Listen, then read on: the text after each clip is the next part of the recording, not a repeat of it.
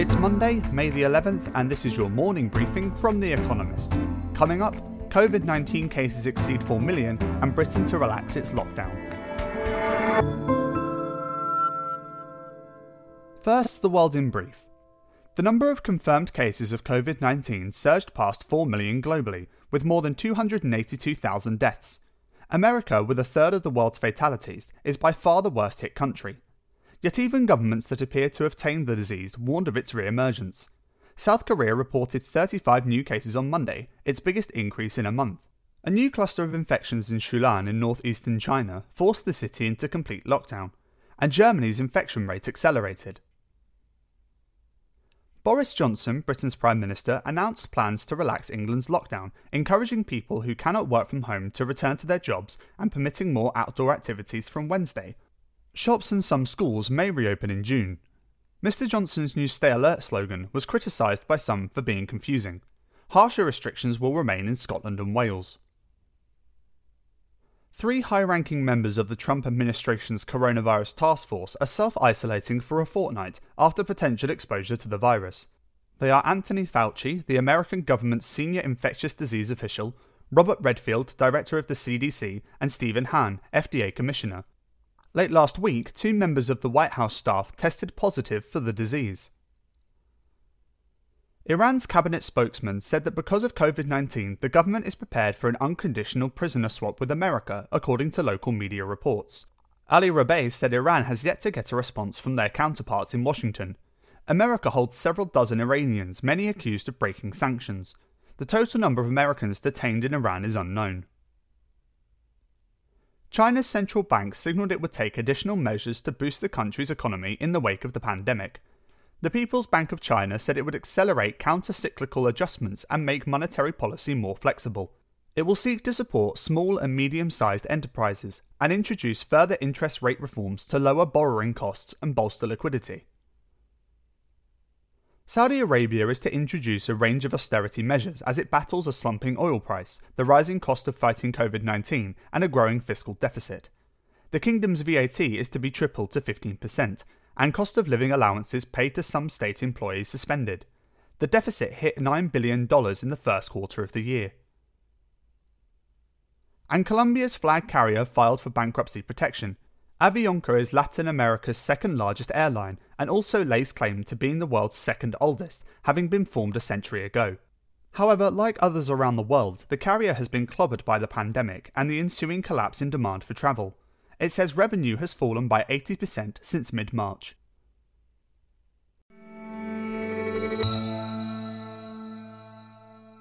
And now here's today's agenda. Empty House. A reconvening delayed. In April, Nancy Pelosi, the Speaker of the House of Representatives, said her chamber would reconvene on May 11th. It will not.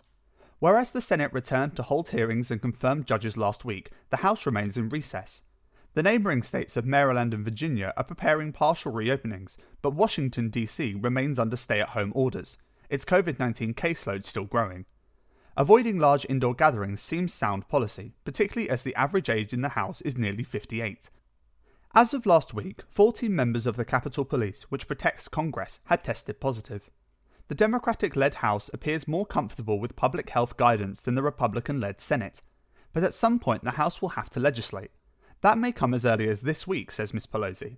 She plans to hold votes on a massive economic aid package for state and local governments, and on a rule change to allow proxy voting, which Republicans oppose bitterly.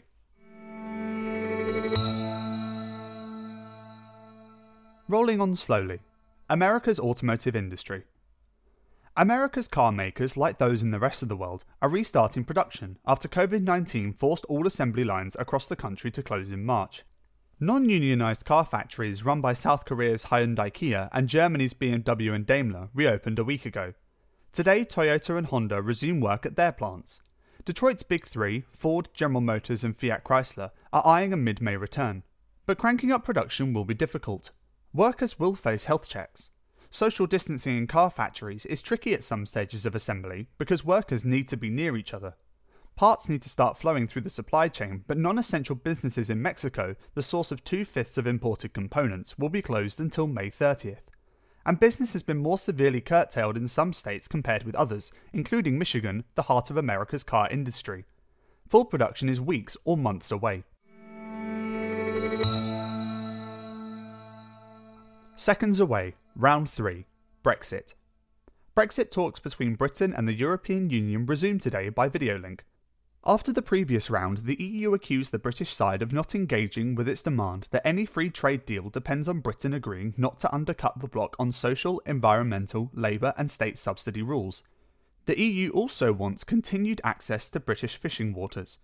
Britain responded that the EU must change its negotiating mandate and accept that, as a sovereign state, it cannot accept such demands. Neither side is expected to give ground this week. Yet just one more meeting is planned before a June summit when leaders from both sides are to decide if the negotiations are making enough progress. One option then would be to extend the current transition period beyond December, but Britain insists it will not agree to this. The risk of having no trade deal in place is growing. Smokescreen. Deforestation in Brazil.